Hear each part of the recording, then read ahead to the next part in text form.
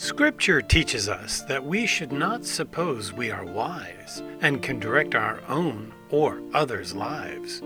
We need the help of someone other than ourselves to guide us on the path of Christian life.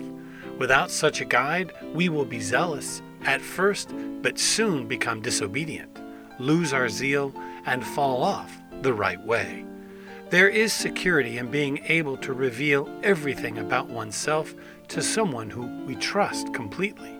And we must reveal everything because the evil one will seize on the tiniest bit of anything withheld to topple us by our own self-righteousness.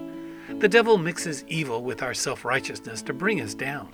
When we are acting out of our own self-righteousness, we are counseling ourselves and cannot know the true will of God.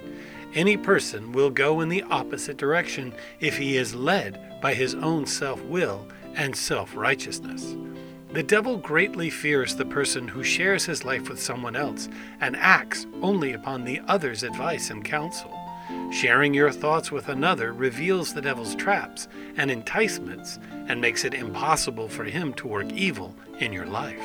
He loves those that act without counsel because they can easily be misled into sin and error. Every fall that comes to us is the result of heeding only our own opinion. Nothing is more terrible or fraught with dangers than to be one's own guide.